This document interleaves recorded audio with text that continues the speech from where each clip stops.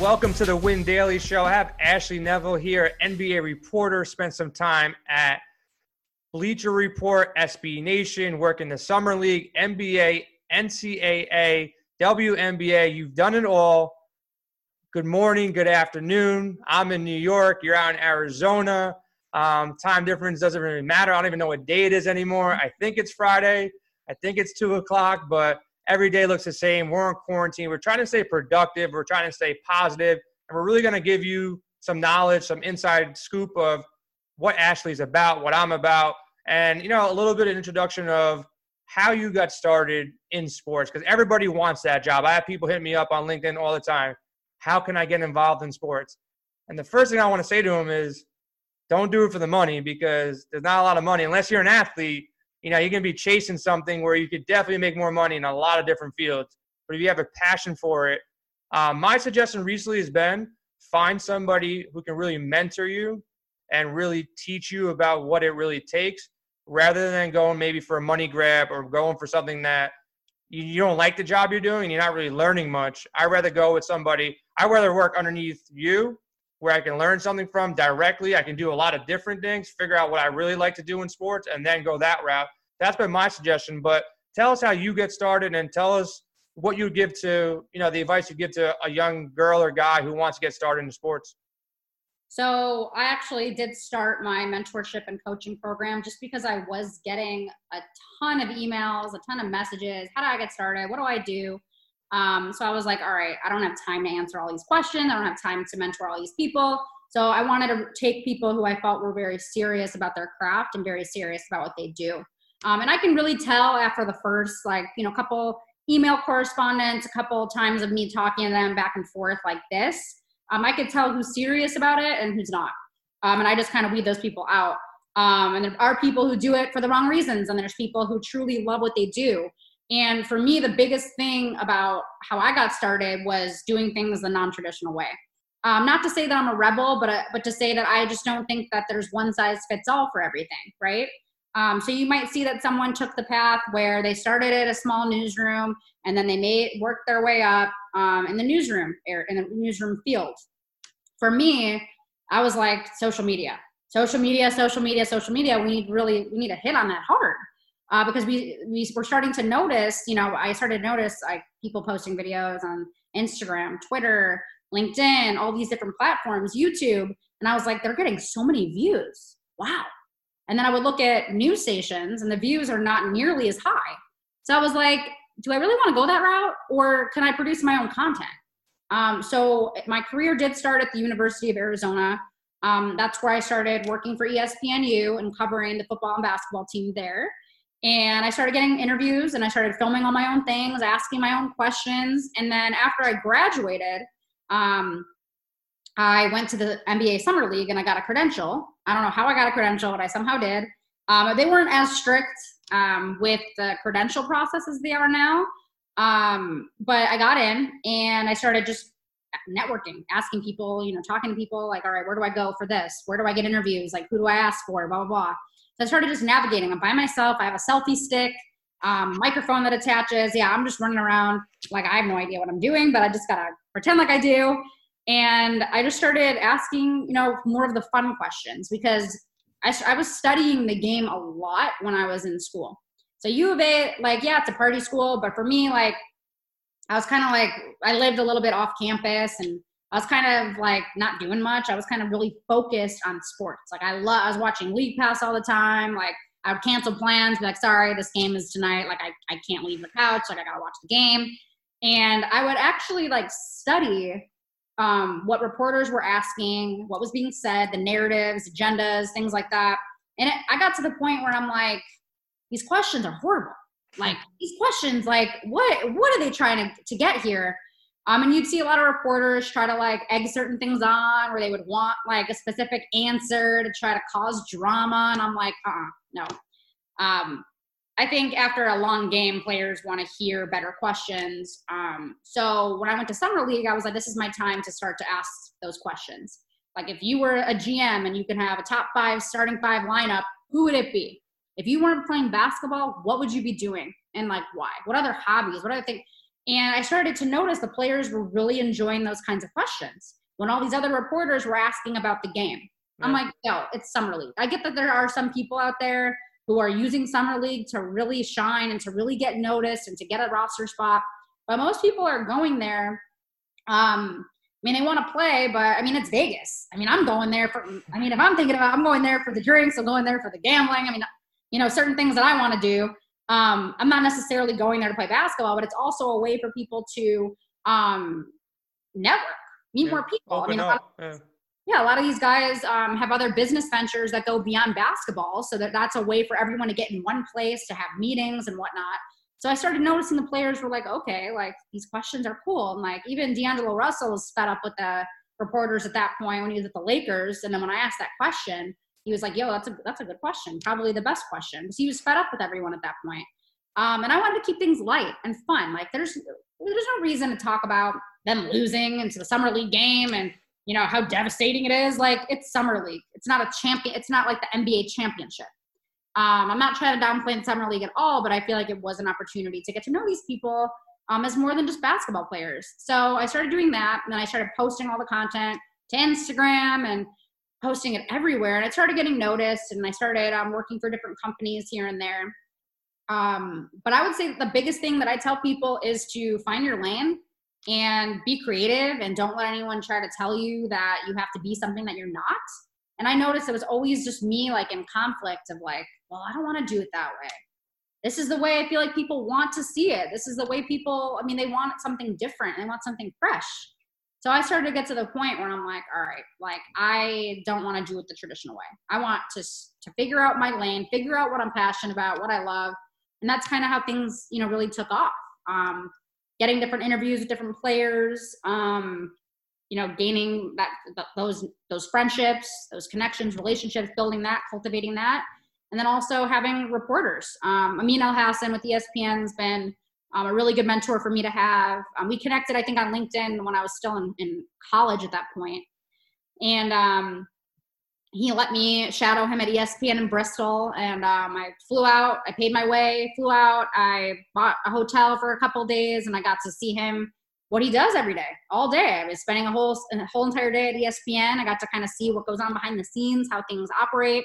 And then from there, you know, I went to a couple other TPG Sports Group. They used to have a sports seminar that they would have people speak at, like Fran Fraschilla, a couple other ESPN people. It kind of gave you an idea of like how the industry worked. Do I want to go into production, marketing, reporting, scouting? What area of NBA do I want to explore? And then from there, I started interviewing a ton of different coaches who happen to be in the league now, who were just college coaches at that point. And I built relationships with coaches. There are certain guys that I see and they say, hey, like, what's up? They remember me. And I've known them for years. So I know I kind of rambled a lot, but I feel like if I were to give you top 3 things, number 1, figure out what you want to do and be passionate, do it with 100% effort. Number 2, you're going to have to invest in yourself. I don't care how much money it is, you're going to have to invest in yourself. I mean, I've invested thousands and thousands of dollars into making sure that I'm meeting the right people, putting myself in the right situation, in the right place for me to meet the right people, investing in cameras, computer, whatever you need to do, like figure it out. Like you have to figure out a way to make it work. And number 3, I would say stay true to yourself, your brand, who you are, who you want to become, and just don't take no for an answer. Yeah, the takeaways I got, you said a lot, but a lot of good information and a lot of stuff that I can relate to myself because I kind of went the same path. Couple things, investing in yourself, huge. You know, there's no better investment in this world, not the stock market, not the casino floor. It's investing into yourself, whether that's education or, you know, just the connections or going to these seminars or conferences or just putting yourself in a position to meet people. That's a huge thing that you got to be doing and willing to do a network. Taking risk. Like we're talking about risk. We're not talking about, you know, gambling away all your money or taking drugs or anything like that. We're talking about calculated risk to put yourself in a position. Like everybody says to me, Jay, you're so lucky. How do you always so lucky? It's not, I'm not trying to be, you know, cocky at all. It's not luck. It's just, you got to be in the right spot at the right time. And as far as timing goes, what you did was really smart. Like a lot of people got to get a job at SB Nation. They think they made it. Like it's over. Like you got the job that everybody wants. but that's not really what made you. Was taking the risk. Even after you got the dream job that everybody want, you went out and you saw what social media was capable of doing for you. The real commodity these days is not the amount of money you have in the bank, but it's how much attention do you really have. And if you're on social media and you got 16,000 followers, loyal people to your personal brand, that's worth more than some big box brands who have a retail shop and they're selling goods. You have direct connection. If you say, hey guys, let's meet up and let's throw a conference together, or come in my Facebook Live and let's talk about what we're all doing together, that's really a strong thing that these bigger brands can't figure out for themselves, and you figured it out on your own. It's taking those risks, like for you to say, you know what, I'm just going to take my cameras, I'm going to go out there, I'm going to get myself a credential to NBA Summer League, which some people think it's impossible. You did it. You know, some people think it's impossible to get a show on SiriusXM. You know, to be honest, between me and you and whoever's listening, I don't have a radio voice. I never had any idea or inclination. If you told me a year ago, Jay, that you'd write a book and you'd be on SiriusXM, I would have bet the house against it, because it's never been a passion or a goal for mine. But when those doors open, I take the opportunity, I run through them, and I figure it out afterwards. And I'm sure you did a little bit of that. Like, you probably didn't know what to do with this selfie stick, and you're around NBA players. And I saw you were really nervous when you got to interview your idol growing up, kind of, in Derrick Rose. Like, you had to be scared shitless to some extent to go interview Derrick Rose, a guy that you kind of, you know, watched growing up, and now you're standing there and you're a reporter on your own doing this kind of stuff. So you got to take risks. You got to invest in yourself, and you have to notice the trends. Like, you probably noticed social media was a bigger thing than everybody around you, and they weren't listening. So instead of standing handcuffed in that box, you just broke out and said, hey, I'm going to do this by myself. I can get in now. Now's the time. Let me just go ahead and do it. So I applaud you for that. It's really risky to take those chances. And some people, now I see people at work, I do some consulting as well, they complain about their paycheck, they complain about their position, and then they work less hard. And they don't try anything different, and they expect like things to come to them. Like, all right, you're doing the same thing, you're working less, but you're complaining more, and you expect what to happen? You know, you had something good. You're like, I want something better for myself, and you went out there and made it happen, work harder. So I think a lot of people can take a lot of good from that. And now, right now, everybody in this world hit the pause button. We're all on pause. So if you want to recreate yourself, now is a blessing, a perfect time. Like, I've seen people are going to come out of this quarantine, if the world gets back to normal, God willing, everything gets back to normal. Some random people are going to hit gold just by taking a chance and getting a mic or getting a video camera and going on TikTok, as crazy as that sounds, and they're going to be a household name recording out of their basement. It was never a chance where an individual can go out there and put together a whole entire show, get it in front of hundreds of thousands of people. Back in the day, you had to climb 10 ladders, work 10 years to get a shot to be on the radio. Now you have a mic in front of you, and technically you're speaking to more people with 20,000 followers than most people do at the local radio station anyways. So, you know, make your voice heard and do it.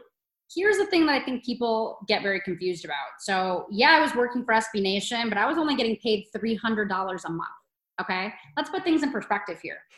Like, it might be the dream job, but people are only seeing what's going on the outside, right? They're seeing, oh, she's talking to Derrick Rose. Oh, she's talking to Damian Lillard. Oh, she's talking to James Harden. Oh, for $300 a month. And hey, I'm blessed. I would rather take the least amount of money in the world to do what I love. Yep. As opposed to working for a business or a company that I don't want to work for. And I did do that path for a little bit. So I did take some time off with the NBA, and I was doing life insurance. And I realized, okay, I could still do this. I'm a people person. Like, you know, I could figure out a script and what we have to say, and I can study for a test, and, you know, I can, you know, put on a smile and make sales, and I can make it happen. But I was getting to the point where when I would hit my head on that pillow every night, I'm like, this is not me. Yep. I go, I'm not going to give up everything that I work for to do something that I don't love, even if it's paying my bills and it's making me a ton of money. I just could not find it in my heart to do that. And a lot of people think like that I made it, or I'm doing all this amazing stuff and I'm making all this money. No, like I still live at my parents' house. And hey, like I'm blessed right now to be living at my parents' house because I don't have rent to pay. Exactly. I have limited bills to pay right now. So everyone thinks, oh, she has it made, she's doing this, but don't get it twisted. Like, you're not making the big bucks until you're at like ESPN, Fox Sports, Yahoo, and you're like a top reporter where you're not just working part-time, but you're full-time. So at SB Nation, I was technically a part-time employee, but I was working full-time hours. I mean, I was going to every practice, every shoot-around. Almost, I kind of split the schedule up with games, but then think about this. I was juggling multiple shoot-arounds. So I'm going to not only the Suns shoot-around, but whoever was coming to town, I'm going to their shoot-arounds too. And then on top of that, I was also going to different games in different states. So I was following them like on the road, and I was going to the Warriors game, or I was going here and going there, the Lakers. So the grass isn't always greener on the other side, right? I think 100%. Everyone is dealing with things that and even people who work for bigger companies are not happy. Yep. There's places that I've interned for where the reporters, right before they would go on and do a segment, you could just tell they look miserable. Yep. And I'm like, I would kill for your job. I would do anything to be in that position where I have my own show. And it was in a big market too. And I'm not going to name the show. I'm not going to name the person, but it was in a big market where this is people's dream job. But for him at that point, I don't know what was going on internally with either within the organization or within himself, or maybe things were not good at home. But everyone's going through their own thing, their own struggle. So you might think, oh, this person has it made, but we're only showing you our lives in the best possible way. I mean, that's another thing that social media does, is that it shines us in a good light. But we're all dealing with things. We're all dealing with our insecurities, our doubts, our fears. We all have that. And it's just a matter of knowing when to turn it off. And understanding, hey, like, you're going to get rejected. There are going to be people that don't like you. You're going to make mistakes. You're going to do things that you regret. You're going to completely fail at something that you poured your heart and soul in, but you need to realize that you're going to fail if you don't even try. So you're winning. You're learning from the situation. So there's people that are like still afraid of taking that step. And I'm like, just do it. You know, like, people I'll talk to, they'll tell me all their goals. Oh, I want to do this. I want to do that. I'm like, I go to their social media. I'm like, you have nothing on your social media. Yeah. At all. See, I was posting weird videos before I got in. Like, I was the type initially. I've been married for about 10 years that I never thought social media was for me, because I thought it was more of a social dating platform type of thing for a long time. I'm like, is this going to cause problems? I have my wife, I have my family, I don't need it. And then reading more books and listening to more people, I finally realized that, not that I finally realized, I always understood it, but social media is going nowhere. It's only going to get bigger and bigger and bigger. So at that point, I'm like, screw it. I got to be on these social media platforms for my personal brand, because I don't want to be subject to somebody else having full control over me as an employee or anything else. So I want to start building my brand. So I started somewhere, and like you said, you're going to fail. Like, I still fail at Twitter every day. I can't figure out Twitter. Like, Twitter to me is like, you just got to be talking trash or doing some random stuff to really get the following. People are really mean on Twitter. Twitter's tough. Twitter has caused nothing but problems. Yeah. When I started using it, I was still a kid. So you can only imagine some of the crap that went down back in the day. And Twitter has just been horrible. And people like always have an opinion. It's like suddenly like there's health experts. Like, no, like you're just like some random guy in your mom's basement thinking you know everything and you don't. And it's just turned into like everyone has an opinion. Everyone has something to say. So don't even worry about Twitter. I mean, it's cool, but when you start engaging with people, it just turns into a freaking nightmare. So I stay away. Yeah. So, but from what you were saying, though, like 100%, you got to take these risks. You got to take chances. It's not always going to be so glorious. Like, you see people posting on IG that they're on yachts, they're on this, they're on that, they're an influencer, making all this easy money. But at the end of the day, a lot of that is just fraudulent and fake, and it's not real. And it's the real people that are grinding behind the scenes just to get it to the next level, to the next step. And I always thought that I want to retire at 30. That was always like my goal. Like, I want to make so much money I can retire at 30. After passing 30, and now I'm past 35, and now speaking to people older than me, I'm starting to realize you never really want to retire. You want to repurpose. You just want to repurpose a goal, because if you're not waking up every day with something that you're passionate about to do, whether it's, working on a fundraising charitable organization or a new startup, or building your social media platform, or launching a new product, whatever the case may be, you got to have a purpose in life outside of just going to work or just waking up to watch TV. So I think that's a big thing. And I really, really, really hope that, what I realized kind of by staying home this past month is I don't need the things that I thought I needed before. And as simple as going out to dinner so much. We used to go out to dinner 2-3 days a week. I'd order lunch, dinner. I'm making all my food. I love to cook regardless. But I'm also starting to realize that, I can live a cheaper, more frugal lifestyle. And maybe that could be an easier way to relieve some financial pressure for certain people, not to do all these extracurricular things. And hey, I'm totally fine making less money, doing something I'm more passionate about. And I hope certain people come out of this pandemic with that mindset that, wow, all that stuff I was doing before, it really didn't make me happy. I was actually happy sitting at home for a month, not doing all those other things. And I also started this passion project that I want to see through. I started it. I'm not going to just stop it now because I have to go back to work. And people, like, the biggest excuse that I hate the most is I don't have enough time. Like, I hear that more than ever. And I'm going to tell my story. I literally wrote a book when my wife was pregnant. I launched the book as my daughter was born, within like a month of my daughter born, my first child, and sleeping is like 0 at that point in the first couple months.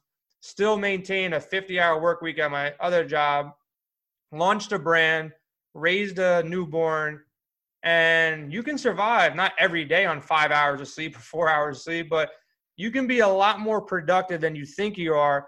Even right now, the one thing I've been still failing on, and I admitted on the last podcast I was on, I always said I didn't have enough time. That's why I'm not working out. But now I got all the time in the world. I'm staring at a treadmill, dumbbells, and a workout room, and I'm still not working out. So it's not time. It's just me making the excuse because I'm working or I'm hanging out with my daughter or my wife. It's you had 20 minutes, dude, to just go do some push-ups if it came down. I'd go hop on the treadmill. It's just a laziness and the mentality that, people are lazy. People make excuses. Even though you're successful in 5 or 6 things, there's still one thing that you got to tackle, and it's hard to do it. You have to it's a mindset. And it's something I call like the win daily mindset, that you got to take a victory every day. Even in your losses, there could be victories in your losses, like getting turned down by somebody. Oh, that didn't hurt that much. It wasn't a big deal. I'll go to the next one. I think you kind of have the same kind of mindset that I do is you're not really scared of anything. What's the worst thing? Like, I've done some wild things as far as asking people that I don't even know for an interview or a podcast, or trying to go for jobs that I shouldn't even have, or get in front of people I don't even know and just pitch them. What's the worst thing that can happen? They say no, but they can respect you if you do it passionately and you don't sound like an idiot and you just go out there and do it. I think a lot of people aren't willing to take those risks, as simple as they are. Just, hey, pick up the phone. Like, somebody asked me, hey, Jay, how are you getting all these people to come on your podcast? I'm like, dude, I just asked. Like, what's going to happen? They say no? Like, if Ashley said no, all right. Sorry, Ashley, couldn't make it happen. Maybe I'll try again in a couple months. But that's simply how you can do it. And with you're going up to professional athletes. And I think the thing that you did really smart was you went with a different approach. You didn't say, hey, Dame, why did you shoot 3 for 15 in the first half? Like, that's not what he wants to hear. Say, Dame, how's your rap career going? Like, something funny like that. Would you ask me about my rap career right now? Like, that's a way to come off the hot topic. You had a track with Lil Wayne. Like, that was like my idol in high school. Like, that's the thing. Like, to go back to your point is, I look at rejection as just redirection. When things don't work out the way that you think that they're supposed to in your mind, there's something else that's for you. That's just like the mindset, the approach that I take is, okay, this didn't work out for me. This didn't work, but there's something out there for everybody. I'm going to find my fit. I'm going to find the company that I'm supposed to be at. And who knows, maybe it's not going to be sports. Maybe it's going to be more of the stuff that me and you kind of talked about, more of like the mindfulness and to kind of tie that into psychology and how people work and how people think. So I do have a lot of other passions besides sports. I mean, I do want to keep, I like to talk. I like to speak. I like to talk to other people, bounce ideas off each other, get new perspectives. But again, like what I was always taught is when you think about it this way, when you say we don't have time, we all have time for the things that are a priority to us. Yep. So you say to yourself, instead of saying I don't have time, say, is this a priority? And if working out's just not a priority and you don't care, then just say it. Say it out loud. It's not a priority. For me, like working out has not really been like the number one thing that I want to do. Like, and I've worked out a lot for years and years and years and years. And the type of workouts I would do make me like hate going to the gym now. Exactly. My whole mindset's like, oh, going to the gym just sounds horrible. Yeah. So I don't do as the intense workouts. I try to at least get my steps in for the day, go take a walk or do whatever. Yeah. But again, it's just not a priority. You'll make time for anything that's a priority for you. So when someone's not have time, you're just not a priority. That's 100%. Basically what it is. Now with coaching, let me ask you a question, because you've been doing this coaching thing a lot, and I consult people and I coach people from a lot of different, walks of life. I have 20 different writers and people working underneath the Win Daily brand. I always found it weird when you tell somebody, hey, here's a good book or here's a good podcast, go listen to. The reaction I get is always, all right, I'll check it out. But then like a week later, I'll say it to 10 different people, and people potentially that I view maybe financially or success higher than me, lower than me, and at the same level as me. And I'm always shocked the following week, the person that hits me up, yo, Jay, that changed my life. You tell me to do that. And it's never the person that I think would do it. Like a lot of people who financially might be ahead of me, they think, oh, I can't learn anything more. I'm good. The people at my level, they think, oh, what does Jay got to say? People below me, they're like, oh, I'm not at that positive stuff. That's not going to do anything for me. I'm always shocked by the people actually will take the knowledge, take the information with an open mind and go check it out. And then out of 10 people, like, yeah, I'm telling you, it's helping me. If it can help me, it can help you. Some people just don't want to take that first step and even listen to a podcast. And nowadays, like, my biggest advice to people, I drive like 40 minutes in New York traffic sometimes, back and forth. I love music. I used to be a DJ, love music. Music is a side hustle, passion of mine. But I don't listen to the music in the car no more, really. I listen to podcasts. I listen to something educational. Not every ride, but I try to, for somebody who doesn't have time, that 40 minutes where I can listen to a Gary Vee podcast or somebody else that I follow, it just gives me that energy to start thinking and start getting my mind going. Like, but I'm shocked that some people who need the help or want the help or really successful, they don't listen. It's ego. Yeah, right? Talking. And I used to be that person. I still am sometimes. I'm pretty stubborn sometimes. I'll admit it. I think for me, or for anyone who tries to say, oh, listen to it, oh, whatever. I mean, it's definitely their ego talking, because they're looking at it from a standpoint of like, this guy's telling me that I need to do this and that I don't already have that knowledge. And like, they're thinking at it from a completely negative perspective, when it should be the fact that you're just trying to give them, maybe if they haven't listened to it yet, maybe there's going to be little pieces in there that could help. There's certain people I go to who I say, hey, I need a good podcast if you recommend, just based on like the conversations I have with them or based on what they post on social media. I'm like, okay, I can trust them because I like their style and I feel like we have the same mindset. So I'm like, yeah, suggest a podcast. I really want to listen to it. So again, people like that, it's ego talking. They're just questioning like you being like, well, what do you know more than me? But honestly, that's a really negative approach to have. And I definitely think I can't stand those people who want to say, oh, you're going to send me more of that positive stuff. What do you want to listen to negative things all day? Like, that's the kind of life you want to have? Like, I get that. What you think about expands. Yeah. So that's another thing too, is that your body doesn't know the difference. Like when you're telling, like, I'll make a joke like, oh, I'm so fat, I'm eating all these snacks. When you're telling yourself that, like, it's giving your whole, it's messing up your entire aura about you. 100%. And it's just one simple change in like your mindset, the things you say about yourself, the things you say about other people. And it's something that I work on daily. Again, because we all revert back to that, where it's like the doubts, it's the rejections, it's the fears. And this is something that's been engraved in society in us at such a young age. We're told we can't do this. We're told it has to be done this way. And I was always one of those kids where I'm like, no, I'm not going to do it that way. I don't want to do it that way. But it's really tough because some people are taught by their parents or teachers, and they have to understand that they're being taught they were taught by their parents and their teachers. Yeah. So they don't know any better. Yep. 100%. So, ego. Yeah, ego crush a lot of people and really limits people, and fear is another, emotion that, I saw Will Smith and he posted a really cool video just about fear. And I talk about it every once in a while. Fear is just an emotion. And usually when you go through the action and you're on the other side of fear, you look back, why did I stress all week about this one thing? Like interviewing you, like, I got to interview Ashley. I never really met her before. I got to get this thing going. And I'm like, I'm not worrying about it. I'm not worried about the first day I did the Sirius XM show with no radio experience in my entire life. I met the guy, got put on to come on with me. I closed the deal to get on. I got my partner to come on. I met my partner once in my life. We talked for 20 minutes and we started a show together. Cold, ice. Like I'd never even shook his hand prior to meeting him that day in New York City. And that fear, like if you sweat that the entire way through, it'll eat you up. And I know a lot of successful people that, fear is something that really controls them. Like, look, I'm scared of snakes. You put me in a room full of snakes, I'm going to freak the hell out. Same. But like, no way.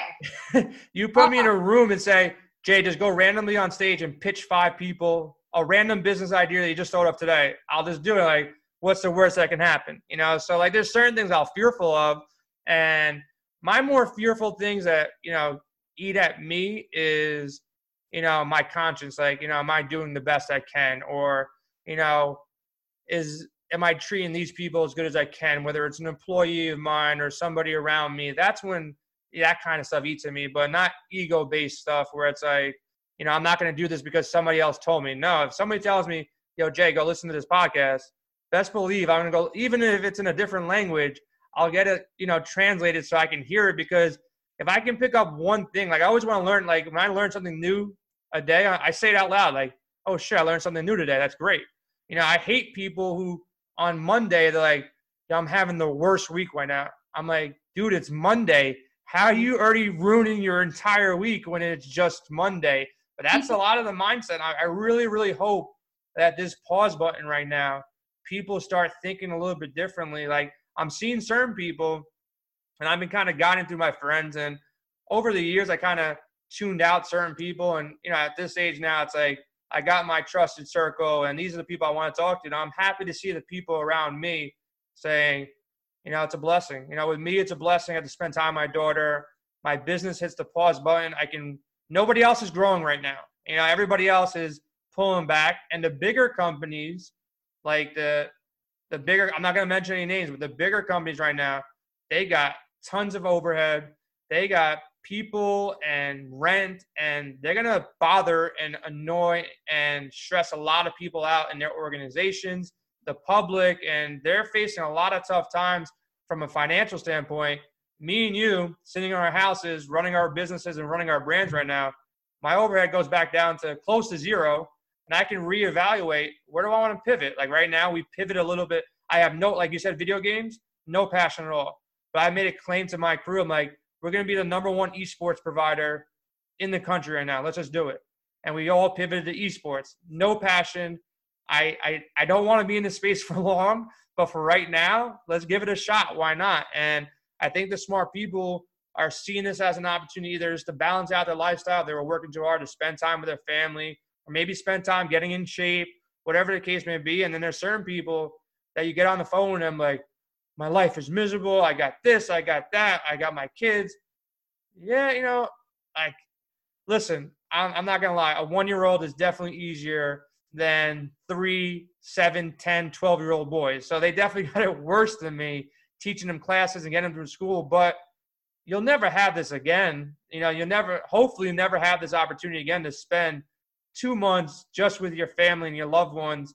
And, you're with your parents or whoever it is. I think people should really soak it up, because I'm going to be more upset when we have to go back to the real world and deal with all the bad things that are out there and the stresses of the world. So like, I never got a 2-month vacation in my life. Like I'm looking at it this way, in a positive way. Hopefully I have family members. I live in New York, family members who have the virus, they recovered, they're doing okay. Hopefully everybody come out of it with a positive. But my mindset in my house, I've been bunkering down for like a month now. it's all positive. I got to stay positive because if not, you're going to stress everybody else around you. So I'm trying to stay strong, and I hope you're doing the same. But let me ask you a couple questions.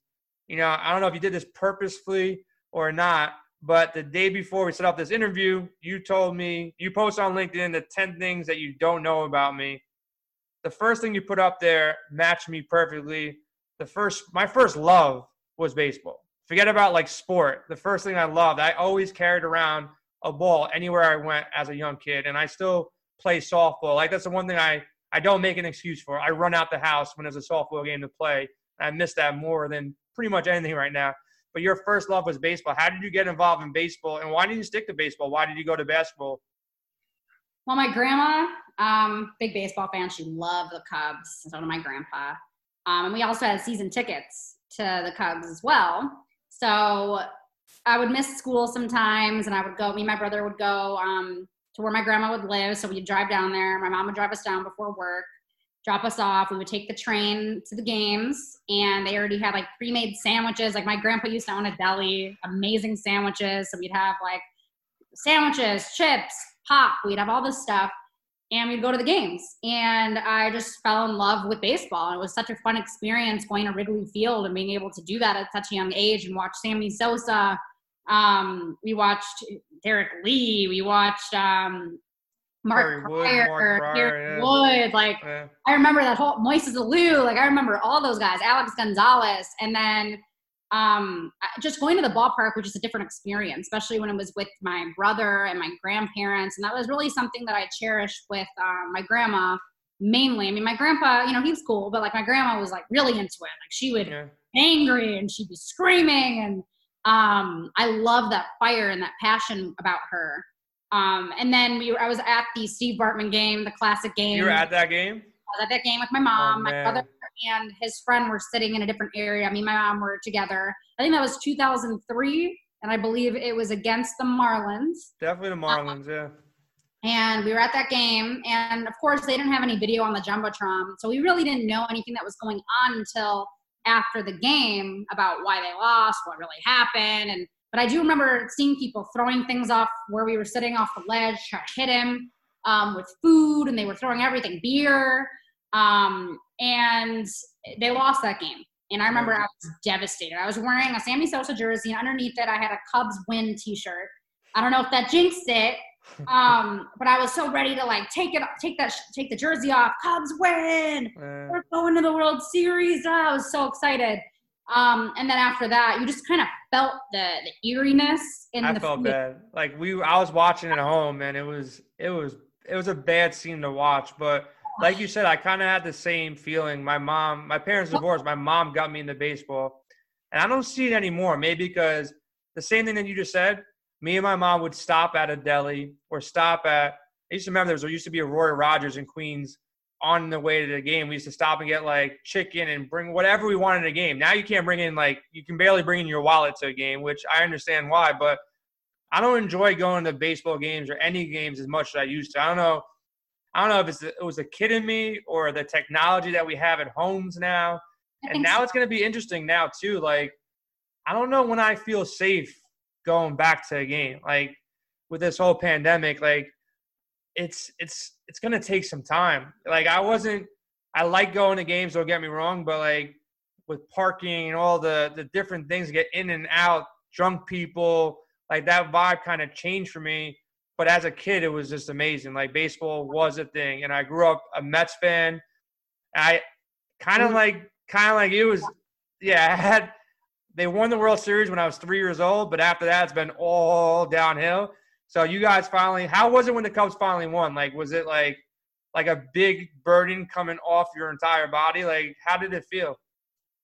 I mean, I was out here, so I didn't really get to experience the full Chicago vibe, which I wish I did. Like a holiday, probably.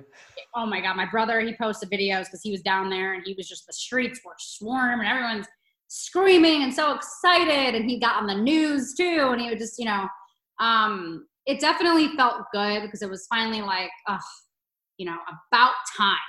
Yeah. And since 1908, like, it's about time. And that was, I stopped watching baseball after the Steve Bartman, the whole thing, even though it really wasn't his fault. I was just heartbroken as a fan. I'm like, and then all those years of them just after that, they're just sucking. I'm like, why am I going to keep watching an organization that's trash? Like, I mean, I'm always going to be a Cubs fan. I'm never going to go and like be like, you know, I'm a Yankees fan because they win, or I'm a Red Sox fan. Ooh, like, no, like I'm going to be a Cubs fan. But at the end of the day, like, I've gotten to a point where I can watch all sports and enjoy it, regardless if it's my team that's in it. I mean, the Bulls, obviously, if they're in the playoffs, I'm going to be cheering for the Bulls, and I'm going to be excited. I'm going to be screaming at the TV. I'm going to be going nuts. But I've gotten to a point where I just try to be unbiased either way. Unless it comes to Derrick Rose, I'm always going to be a Derrick Rose fan. Like, I'm always going to think the Bulls could have won a championship during his days. But, you know, I've become more of like, you know, just being unbiased and just enjoying, just wanting to watch good baseball, wanting to watch good basketball. But yeah, I got kind of sick of baseball. Honestly, it's too long of a season. The games are boring unless you're there. I actually enjoy going. As opposed to like, you know, you're watching it on TV and it's like no one's hitting anything. It's dragging out, Like, you know, it just gets boring for me. Basketball and football, it's like contact. Okay, contact, going back and forth. It's fun for me. I even like watching boxing or UFC. Watching people beat the crap out of each other. I mean, that's like, dangerous, but it's fun for me. But like baseball, it's like yawn. I could just go to take a nap right now, and that's kind of. I kind of agree. Even though it was my number one love and number one sport to play, I do agree. I can't discredit anybody who says that. A couple things I want to touch on now. You mentioned Derrick Rose, and I do also agree with boxing. Like, if I made a list like we did on our last show with SiriusXM, the top 10 things I want to do when quarantine's lifted, and the best sporting event I ever went to was partying in Vegas Thursday, Friday, and then going to a title fight on Saturday. So if you haven't done that, like the vibe from a sports perspective, you know, Thursday you're partying, pool parties, whatever. Friday, same thing. Saturday, you now go into the fight. I went to a Pacquiao fight who, you know, me and my wife really liked, and we got like a couple of my boys went out there too to go to a Pacquiao fight, and this. You see the celebrities when they put them on the jumbo cam, and we were all the way up top because boxing is not cheap, but we were all the way up top. But as soon as that bell rings, you don't sit down. Everybody's screaming back and forth, punch for punch. And I've been to World Series games. I've been to playoff games for football, hockey, every other sport. Nothing lives up to a title fight in Vegas because this Vegas is so much different. I think like when the Raiders moved to Vegas, that might have some allure. If the Super Bowl is ever in Vegas, I definitely 1,000%. That's going to be the one Super Bowl I end up going to because Vegas is such a fun city, fun town. And if you haven't been to a prize fight, I want to do a UFC fight out there too. Either one, I think it would just be a great environment for the entire weekend. But talk about Derrick Rose. Someone posted the other day, and the younger generation doesn't even know about it. And even me, I'm 37. Kind of forgot, but didn't forget the whole time through. The dude was probably the most explosive player of his generation. Like Westbrook is amazing. He does stuff that nobody does, but Rose was even better from an offensive standpoint. Like he would do stuff from his jumper, from everything. And just the way he jumped off 2 feet was just like so explosive. Someone posted like his highlight reel from college into the NBA in those early years before the injuries. And high school games, if you haven't seen that video, it was like a compilation of everything. Dude was the most explosive point guard I ever seen in a long time, man. And my question to you is, if everything ended today, does he make it into the Hall of Fame? Does he have enough of a career that he gets in? No. No? Even college, doing what he did in college? No? Mm-mm. Oh, that hurts. I mean, because you look at his NBA career, and all he really has is an MVP. And I know he was an all-star. I'm not sure how many years in a row, but he was an all-star as well. But that it's not enough. I mean, he didn't have enough time in the league where he played at a high level consistently, like a LeBron or like a Kobe or like, you know, KG, like all those guys, like they had a long career where they're playing at a consistent level. And they also could potentially win a finals. I mean, he was bringing the Bulls to playoffs year after year after year. And then when he went down, I mean, they still made the playoffs after he went down. You know, Nate Robinson and those guys took over, which was something I'll never forget either. But I don't think he has enough. And like, I hate to say it because I love D Rose, and I definitely agree to your point of that he was one of the most explosive point guards. Some of the things that he would do, you're like, how does your body even do that at that point? But I think it caught up to him at the point where he's almost too fast for his own good. Yeah, it's kind of like so quick to the point where he's putting so much wear and tear on his knees, on his ankles. I mean, he had so many injuries leading up to when he tore his ACL. Yeah. And if you figure all the ankle injuries he had, or a sprained ankle, that catches up to you after a while. So unfortunately, I don't think so. I don't think he has enough credentials to earn that spot. Because I'm not going to put him at a level of Michael Jordan or a level of Kobe or a level of KG. As much as I love the guy, you have to think about who they really induct into the Hall of Fame. Yep. These guys are super. Yeah, that super ring. Super if he got that ring for the Bulls, I think he would get through. I think his kind of Hall of Fame speech was when he dropped 50 last year or the year before. That was something just for him to do that. That was amazing. You know, and you fell for him because he was at the top of his game for so long. And if it wasn't for injuries, it's not like he was a bad guy or did anything off the court. It was just injuries. That's the only thing that kind of, crippled him. But he kept on coming back, and he still got it, man. Like, you see certain nights he goes out there, and I've been playing him in fantasy. Whenever he gets minutes, he goes out there and puts up a studly game. So he still has it. I would like to see him be on one more playoff run team. Like, I don't want to see him on a team that's just, battling for the 10th spot. Like, he needs to be traded, and he needs to go to be a Lou Williams type, a sixth man for a team that needs that offensive. And maybe, he's clutch. He can definitely help finish a game off. You play him off the bench and you let him play the fourth quarter a little bit. Guy's a stud still. So I like that talk there. Before I let you go, let me just recap everything here. From this win daily mindset, what is the mindset that you kind of carry with yourself every day? So my win daily mindset is let's get the small victories and keep on stacking these small victories. The defeats, the losses, you learn from them, you move on. You don't let them affect you. You don't let them eat at you. They're just out the door. Like, as soon as they come, they go. You learn from them, but you want to get these small victories. You want to keep investing in yourself and bring your knowledge base in and always learn something. What is your mindset? What's your philosophy that you kind of tell the individuals that you're coaching or your family, your friends, your inner circle? What advice can you give them, and what's your mindset that you kind of live by? Well, if you want to do something, go do it.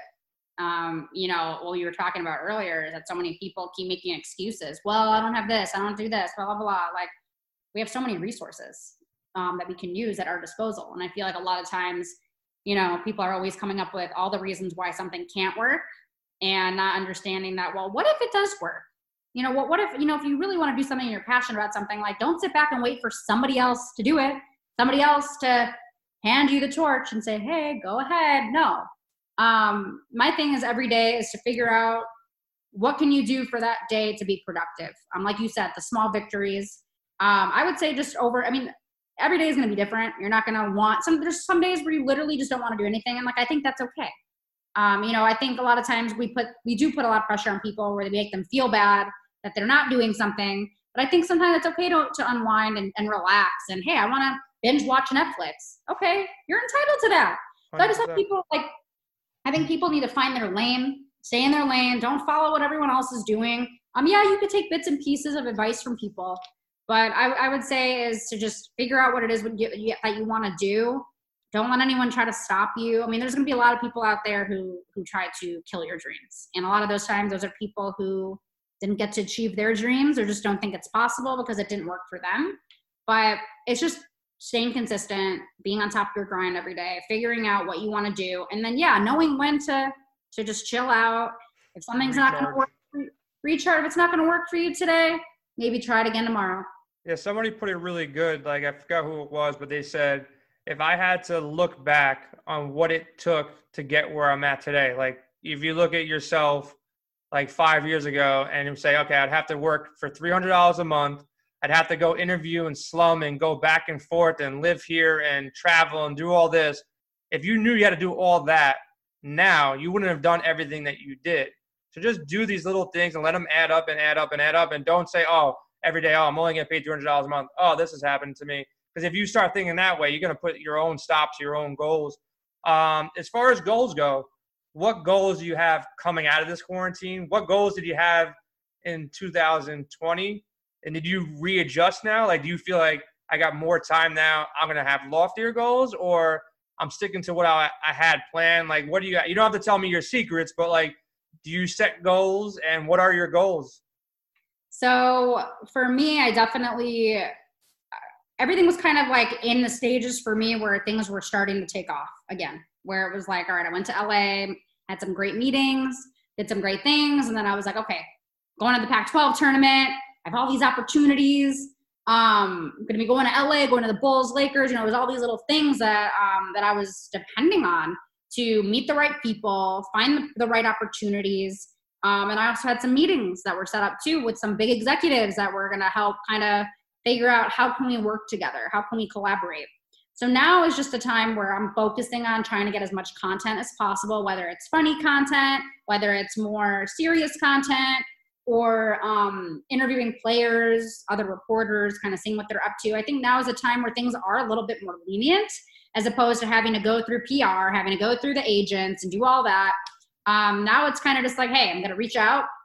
If they say yes, great. If they don't, whatever. So when all this ends, I still want to be doing what I'm doing, but I'm hoping to find more of, you know, stability in terms of finding like maybe one or two companies that I can kind of work for consistently. But I do want to end up moving to LA. That's the main goal. I'm not looking forward to how much you have to pay to live out there. But I think in terms of where I want to go in my future, I think LA is the best spot for me to kind of focus on. You know, there's multiple sports there, multiple, not just sports, but if I want to go to a red carpet, if I want to do the BET Awards, if I want to, I mean, everything is there. So I think there's more avenues for me to touch base in. And I think too, it's like I said to you before, it's not just sports that I like. I like, you know, really getting to know people, psychology, and I like talking more spiritually, like what I mentioned to you with Victor Oladipo, and how this quarantine now is allowing athletes to have a chance to really show who they are as people and not just what the media has to say about them. It's giving them a chance to, we can hear their perspective. We can hear about what happened in that game.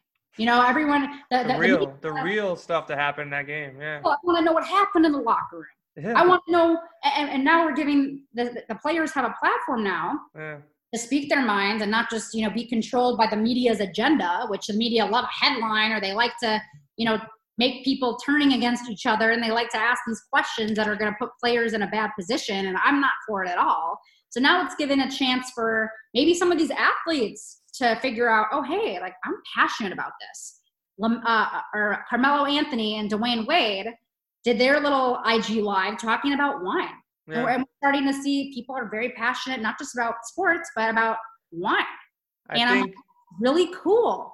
Yeah, I think you just, you know, you hit the nail on the head right there. I think there's a massive opportunity for you right now personally. I think if I can be your coach for a second, and hopefully you don't have any ego here, I think with your passive, you know, friendly nature, you're just sitting there, you know, chilling, hanging out in your house, very relaxed. You make me feel comfortable. I think if you hit up your NBA players that you had contacts with, you start with one. I think so. I've seen people do it right, and I've seen people do it wrong. I think you would provide just enough structure for them that they would feel comfortable opening up, but they wouldn't go so far off on a tangent where you can kind of keep them in their lane. You know, like I've seen certain players get on IG Live and they're drinking and they're doing things that probably they're not going to really like doing the next morning. Oh, but, goodness. You know, from your perspective, like you can probably get some awesome interviews and then get that inner, like do some research. Oladipo, like how was it recovering while your team was playing and you had such a great season? Like get those inner stories that they don't get. That's why I love the 30 for 30s. Like you get the story behind the story that never got released, but there's no reason to wait 15 years anymore. You can get it right now. So like the way I approach you, say, come on the show, and I appreciate you coming on. I think you can definitely like, no, it's not NBC. It's not ESPN. This is Ashley and Victor Oladipo. Let's talk. What do you want to talk about? Let's stay in our lanes and let's get it out there, and I'll help you get it out there. I need to get him. You can get him. I don't have a prior relationship with him, though. So I've never met him before. But after seeing his IG live, I'm like, that's my lane. But there's probably so many other people like Deepo. Like Deepo, obviously, he sings. I know. I've seen a couple of things. But, like, just imagine what LeBron did with his barbershop. Like, I've watched a good amount of episodes. You hear the stories even behind Drake. You know, there's everybody right now, they have stories, but they don't know how to get them up. You know, simply as getting on Zoom and recording and getting the video. And if you're willing to do all that work for them, I think they'd be willing to do what they need done, which is somebody kind of get them in that lane. So I think that's a huge opportunity. So I would advise you, just like we've been talking about, just hit them up one way or another. You covered the NBA, you got the credentials, start asking them, because it's a huge opportunity for you. And like you said, you know, like you mentioned to me before we got on the show, that there might be a story brewing with Rudy Gobert and Donovan Mitchell. Like, I would love to hear the real story behind it. Like, is Donovan really upset about what Rudy did, getting him the coronavirus? And there's so many other stories in these locker rooms. Like, well, that's not going to get out until they're like out of the league. Yeah. Or traded. They don't want to burn bridges or hurt anybody's feelings, or that can ruin someone's career. So when it comes to like certain stuff, like, yeah, we want to know, like, Donovan, are you really mad, or is this what media is saying? And why are you so mad? Yeah. And, you know, what's going on? Like, certain things, though, we'll probably have to wait until they retire.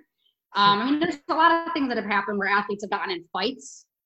Yeah. It's like a media frenzy. Oh my God, this player punched this player, but they don't want to talk about it on camera about what really happened, because it might not be beneficial for their career, especially if they want to have a long career and they throw a team under the bus, or they throw a president under the bus, or an owner under the bus. It's not going to look good, because people are like, they talk too much. We don't want them. We don't want to trade for them on our team.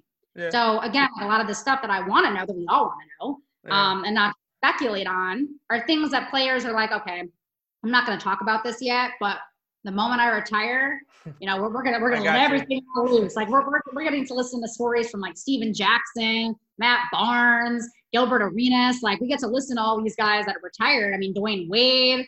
Who are some other guys that I've been really enjoying? I mean, Paul Pierce. You know, we get to listen to Jalen Rose. Like, as much as I love reporters, and I think we do a great job for the most part, I love when former athletes are together on shows and we get to hear those stories and their perspectives. And they let us know, I mean, for the most part, the truth, as opposed to what we have to say. I mean, I'm horrible at basketball. Okay. So I can't sit here and bash someone for their work ethic or say, why did he miss this shot? Because having a consistent 3-point shot is really, really, really hard. Yeah. Like, very hard. Like, what Steph Curry does is like unbelievable. And that's what makes him so great, is that people don't realize, like, basketball, when you make it to the league, that's a special skill. Yeah. You are the rare 1%, less than 1% who make it. That's crazy. So for me as a reporter, that would do me a disservice and the rest of the world a disservice for me to go and bash this player for doing this and, oh, he should do this, he's a basketball. Like, no. It takes a lot of practice, a lot of skill, a lot of mindset. Like, there's a lot that goes into it. So I think that's been really enjoyable. And this right now during this time off is that perspective of, like, you know, Victor Oladipo talking to a psychologist, a sports psychologist, and how there was a lot of things that happened in his childhood that were getting in the way of him becoming the player and the man that he wanted to become. And I think this is something that people don't realize. And even athletes, there's some athletes who are pretty open and you could tell they're very intellectual. Then there's other guys who you really can't get much out of. But a lot of times people don't realize that what happens in your childhood and how you're brought up in life and things that you heard over and over again really do make an impact in what you're going to be in the future. And he was talking about how subconsciously things were getting in the way of him performing at the level he wanted to, both on and off the court. And I thought that was so interesting. I'm like, we need to talk about this more. Yeah. Because there's a lot that goes on. There's a lot of stories and a lot of things where if people really started to dig deep within themselves, they could literally become a better version of themselves if they just realize, hey, this is why I do this or that. So sorry to get on you can apply it to anything too, like that motivational story of how Depot did it, or I see Shaq is coming out with his own show now, which I'm really interested to see. My favorite show on TV, as far as like a comedy standpoint, is NBA TNT. Yeah. Them getting together, just Barkley and Shaq together. Just like I can watch, like I'll watch the game, but I'll definitely watch the halftime and after the game, because it's the way they interact with each other. It's real. It's not like somebody scripted this thing. They're having a good time. They're good people around good people. They trust each other and they open up. And I would love to see, like, I was kind of a fan back in the day growing up seeing MTV Cribs. So if you can see somebody's house right now during quarantine, see their family, see what they're about, see why Giannis doesn't have a hoop at his house, and you get an interview, it's everybody would be tuned in, and there's nothing else to watch in sports right now. So if you got on that, that's like, I'd watch it every day. I'll tell you that much. If you got an interview with any of the guys, even Lou Williams or somebody who's not so prominent, anybody in the league, I'd watch it hands down. It doesn't have to be on ESPN. I'd watch it on your IG Live. I'd watch it on their IG Live. And like you said, it's. It's you next week. I'm pushing hard.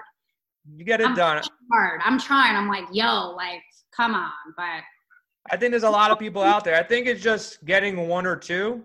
And then say you got one mid-level player, then you got one retired player, and then you got one higher-level player. They know their circle. Like, it's not one NBA player who's not friends with another NBA player, but when the other NBA player said, oh, that girl Ashley interviewed, I want to get on. Let me get on next. Send me your IG. And they might start hitting you up. Just getting that first one out of the way, that's going to be the toughest. But once you get that out of the way, I feel like the same thing with our podcast. We have Lee Steinberg coming on, the guy who his story around Jerry Maguire is built. So we have him scheduled in. Like, people are going to see, wow, Lee Steinberg is on, David Meltzer is on, all these other people are hopping on, you're hopping on, so it's going to give more opportunity to come on. So same thing with you. Like, you get that first athlete, doesn't need to be a home run the first one, just have a nice story around it. And I think it'll just lead to the next one and next one. You'll be so busy at home in Arizona, and nobody can use time for an excuse right now. Like, if they say, I don't have time for that, you ain't practicing, you can't go anywhere, you're on lockdown, talk to me for 10 minutes. How's it going to hurt you, So here's what I'm going to start doing, and I have been doing this, is I'm just going to keep annoying you until I get an answer. Either exactly. Yes or even if you ignore me, like, I'm going to keep texting you, I'm going to keep bothering you, because here's one thing. So there's this guy, not going to name names, who I was trying to, like, get into the runs, like, every summer in LA. I was like, yo, like, can I come to the run? Like, even just for content, I won't, like, get any interviews, but I just want to come watch. And he would just, like, always, like, ignore me. Or he would just, like, be like, all right, hit me later. Well, hey, it just kind of wasn't giving me an answer. Finally met him in person. You want to know what he said to me? He's like, closed mouths don't get fed. I'm like, what do you mean? I asked you. He's like, you weren't persistent enough. I'm like, oh, okay, it's like that. All right, you're gonna see persistent, aggressive Ashley, and you're gonna regret saying that, because I'm gonna find a way into your runs this summer or whenever you do them, and I'm gonna find a way to get an interview with whoever. Doesn't matter how many times you tell me no, I'm gonna figure out a way and make it happen. But that's one thing I learned. Closed mouths really don't get fed. So if you're only asking someone to do something one time, some people might just blow it off. I just annoy. Give me what I want. Please, I want you on here. So find a way in. There's always a way in. You got to figure out who can get you through that door. And maybe it won't be the first person in. Maybe it'll be the seventh person in. But the only way to get to 7 is if you did 1, 2, 3, 4, 5, 6. Yep. Like you said, you just got to be persistent. You got to have that persistent, journey and that confidence that I'm good either way, but I'm going to keep trying. And I think that's what made you successful. It makes a lot of people successful, is that they don't give up.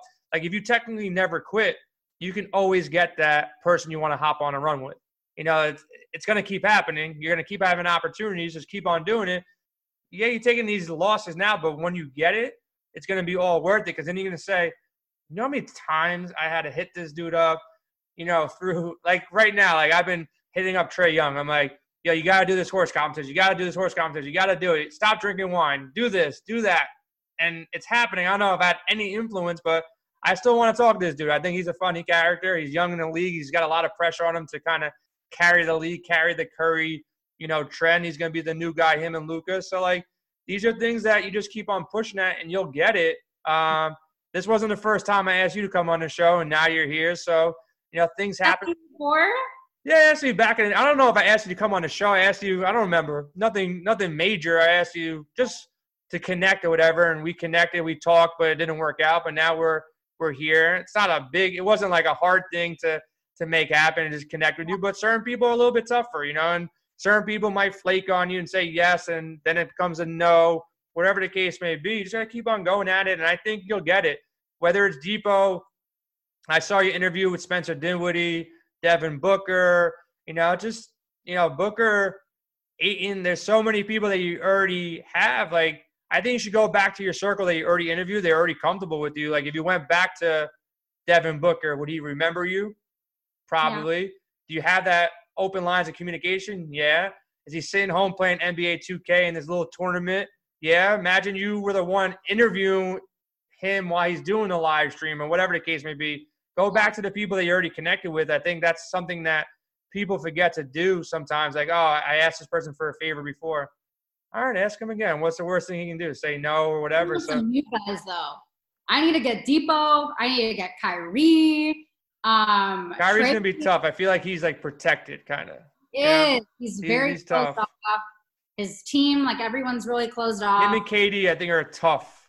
Like, they always haven't been on the right side of media. That's difficult to deal with from a PR standpoint.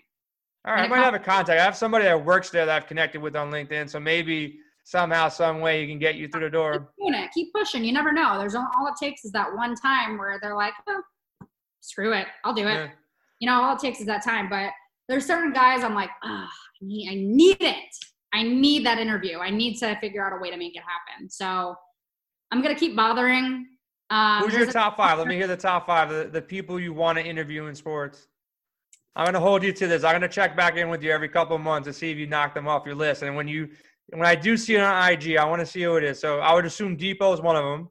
Depot for sure. Just based on his IG live alone, I know it would be a great conversation. It would go a long way. I want to interview players that I feel like our conversations could make a true impact on the people watching. So I wanted to go beyond basketball. I want to get to know these players inside and out. I feel like LeBron would be an amazing – I know everyone wants LeBron, but I would talk to him more so about the things, the endeavors he does off the court. And I want to know more about the mindset.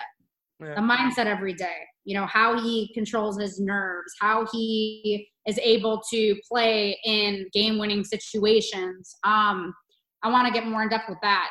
Dwayne Wade, I've already interviewed him, but I definitely want to try to get him on an IG Live or a Zoom like this to talk about what's going on post-retirement. I want to know how he's getting acclimated to not being around a team every day, all day, and not working out all the time. So those are the three. For right now, those three I think would be top. Another two. I'm trying to think.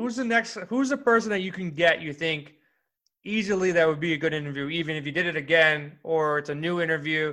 Who do you think you can reach out to tomorrow and get and put up and be a good NBA interview that maybe it's a young guy, maybe it's an up-and-coming guy, maybe it's somebody that has a story that but a lot of people don't know? Who do you think you could get that'd be a really good interview right now?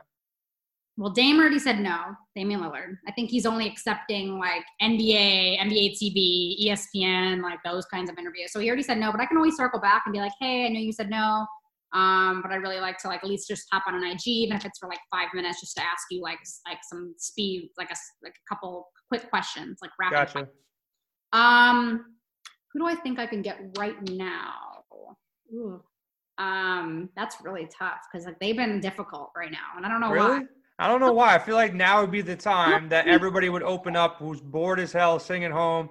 They can tell their wives, I got to do this interview.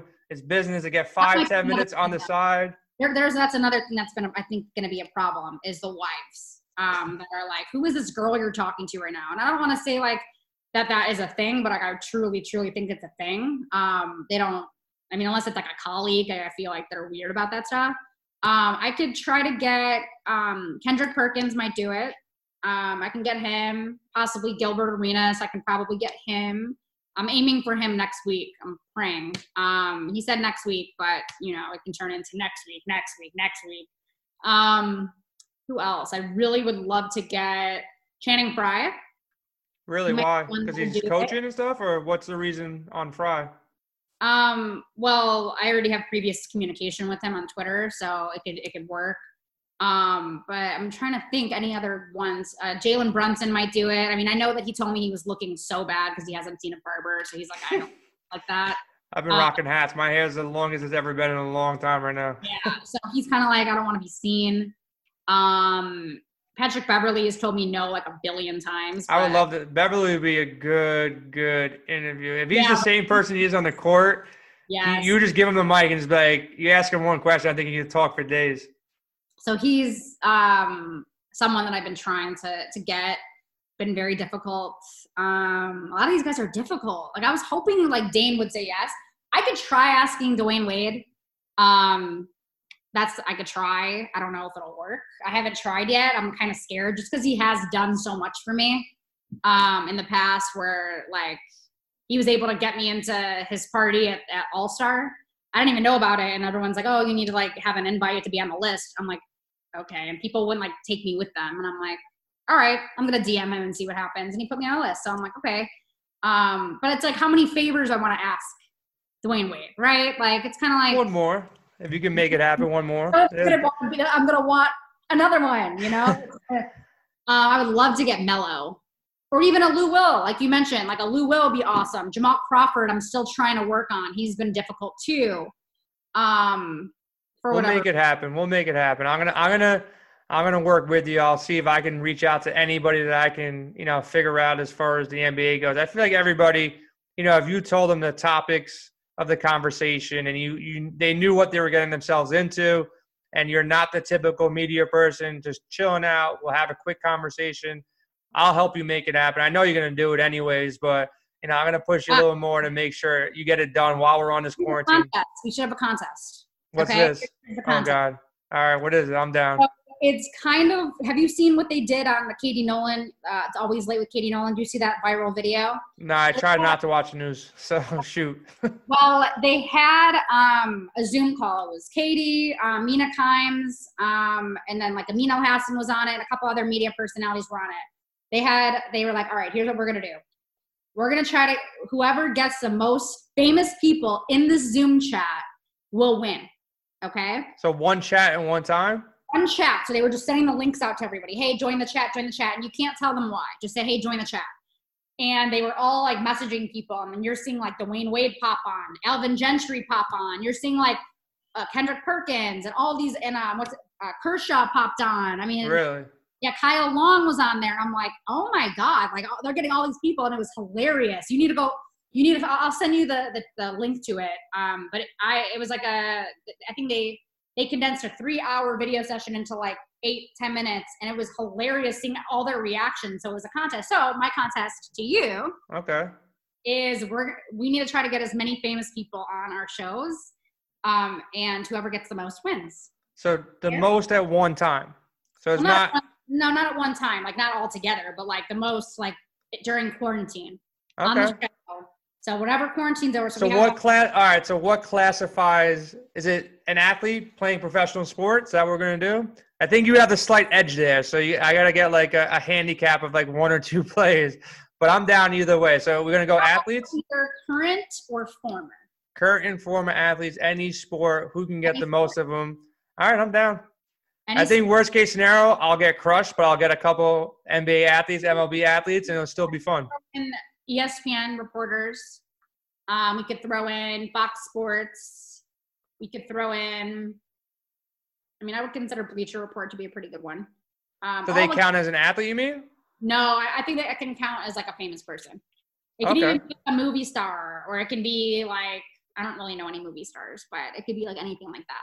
All right, I'm down. So it's not an easy thing. Like you might think like I have an edge. Like it's been really hard and annoying that I can't get certain people. So yeah. All right, and I'm down to share some contacts. So if I get someone really cool that I think would be good for you, it's a competition, but let's make it a friendly competition. Help each other out, building our brands. But I like to be pushed. I'm a gambler, and I love competition. Competition is like the number one thing that drives me. So I'm totally down. There's no end date. So that's a good thing. You're never out the game because this quarantine could push a lot longer than we think. It could be another couple months. I think in New York, it's probably going to push. I might have an edge over you that you might be free in Arizona before I'm free in New York. So that's true. So we'll figure out the date though. But I like that competition. I hope you have a good rest of your weekend. And anytime you want to get back on and talk and just help each other out, I'm completely down with that. You're in my circle now. Hope I'm in your circle. We'll help each other out. And who knows, maybe we'll work something together, work on something together, a project, because, you're a very easy person to work with. I wish you the best. And, I love the mindset you have that you're just grinding, man. You're really out there grinding by yourself, and it doesn't seem like you don't mind it. A lot of people, they want to be part of a clique. They want to be part of a team, and they can't really do it on their own. And those are the people right now that I talk to that are struggling. The people who are independent, they're living by themselves or working on stuff themselves, they're crushing right now. They have all these ideas. They're excited. They're thinking positive. All the time. Yeah. Oh my God, let's do this. Let's do this. I'm like, there's a couple funny parody stuff that I did with B-Dot and then this other kid, the Kid Gowie. And I was like, I'm like, because he does impersonations. I'm like, let's do one where I'm FaceTiming you and you're Stephen A, you're Shaq, and you're LeBron.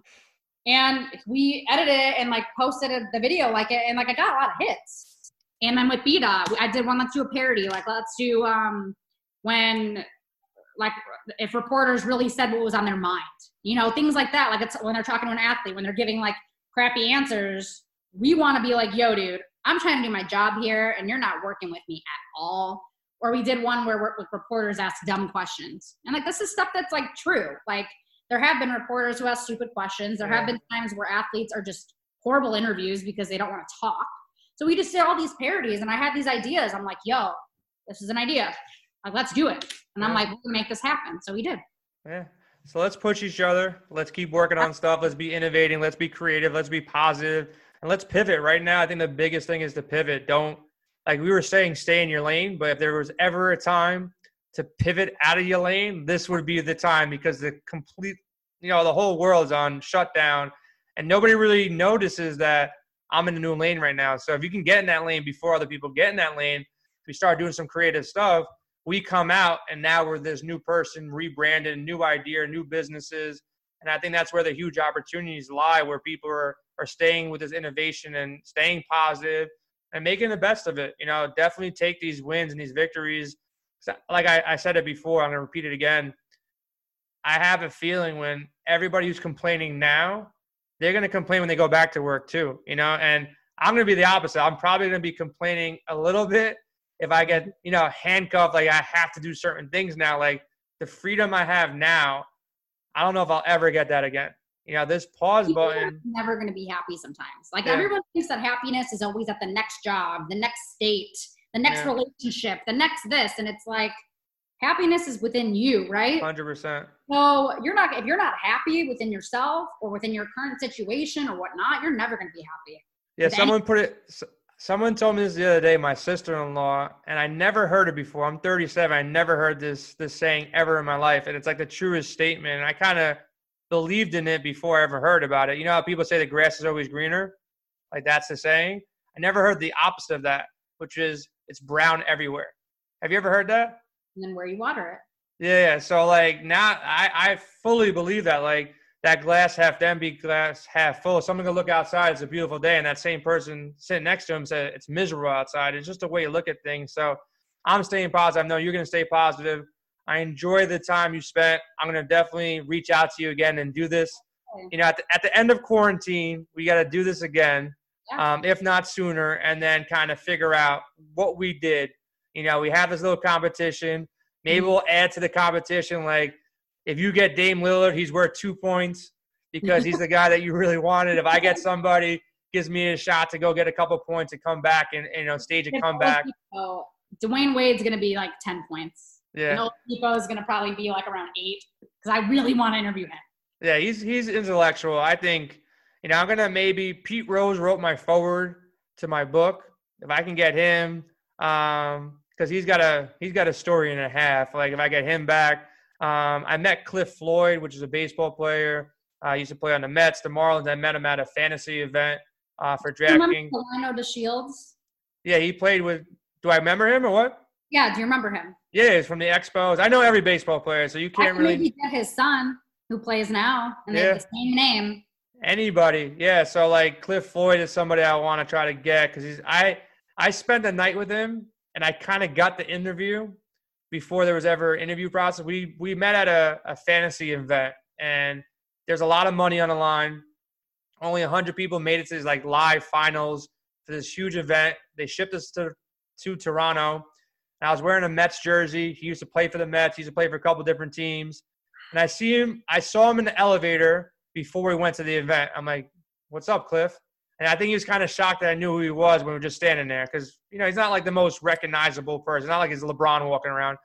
So then we got to the event later on, and after like the first hour, I was pretty much out of contention for big money. Like first prize was like $1 million.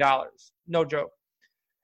I ended up winning money, whatever the case may be, but I walk away and I walk past him. He's like, I had probably had a little bit of a puss on my face, like not so happy. He's like, what's up, man? I'm like, not much. I'm like, just didn't go the way I wanted to go. He's like, what happened? I'm like, I played scared. I said something else, but I'm not going to repeat what I said because I used a couple curse words, but I'm like, just didn't do what I was supposed to do. And that just led to an hour-and-a-half long conversation with Cliff Floyd, drinking at the bar. And everybody's walking by. I was like, you know this guy? I'm like, no, we just met. But we really had in-depth conversation, like the interview that you want to have. I can't repeat the stuff he told me because it was like private just to us. But those are the interviews that were gold, like talking about what it was like to be in a locker room during the steroid era. What was it like to travel and be away from your family and all these little things. Wow. Yeah, I like know about the steroid era. Yeah, like those stories are the stories that I think, retired athletes would give up. Playing athletes might not, And I think those retired athletes might be like that. Melo has stories for days playing for the New York Knicks and playing in college and, all the different teams and experiences. And, I was surprised by his comeback this year. I didn't think it was actually happening. I thought he was pretty much done. And he's been playing well for Portland. So I know there's some really good stories out there, like really heart-to-heart stories. And if you get them, like there's really no reason to wait 10 years to get a 30 for 30 on these stories. So you can just get it now. Yeah, let's go do it. Like I said, it's been a pleasure. Enjoy the rest of your time. Be safe on quarantine. Don't go out if you don't need to. And just spend the time with your family, building your brand and your business. Where can everybody follow you one last time on IG, Twitter, all that kind of stuff? Spell it out so they don't have to take a guess. Ashley Neville, Ashley, and then Neville, Nev as in victory, EL. All right, Ashley, appreciate your time. I'm going to stop recording now. We're good to go here. And everybody, this is the Win Daily Show. You can check us out at Win Daily DFS on Twitter or Win Daily on IG. See you guys later.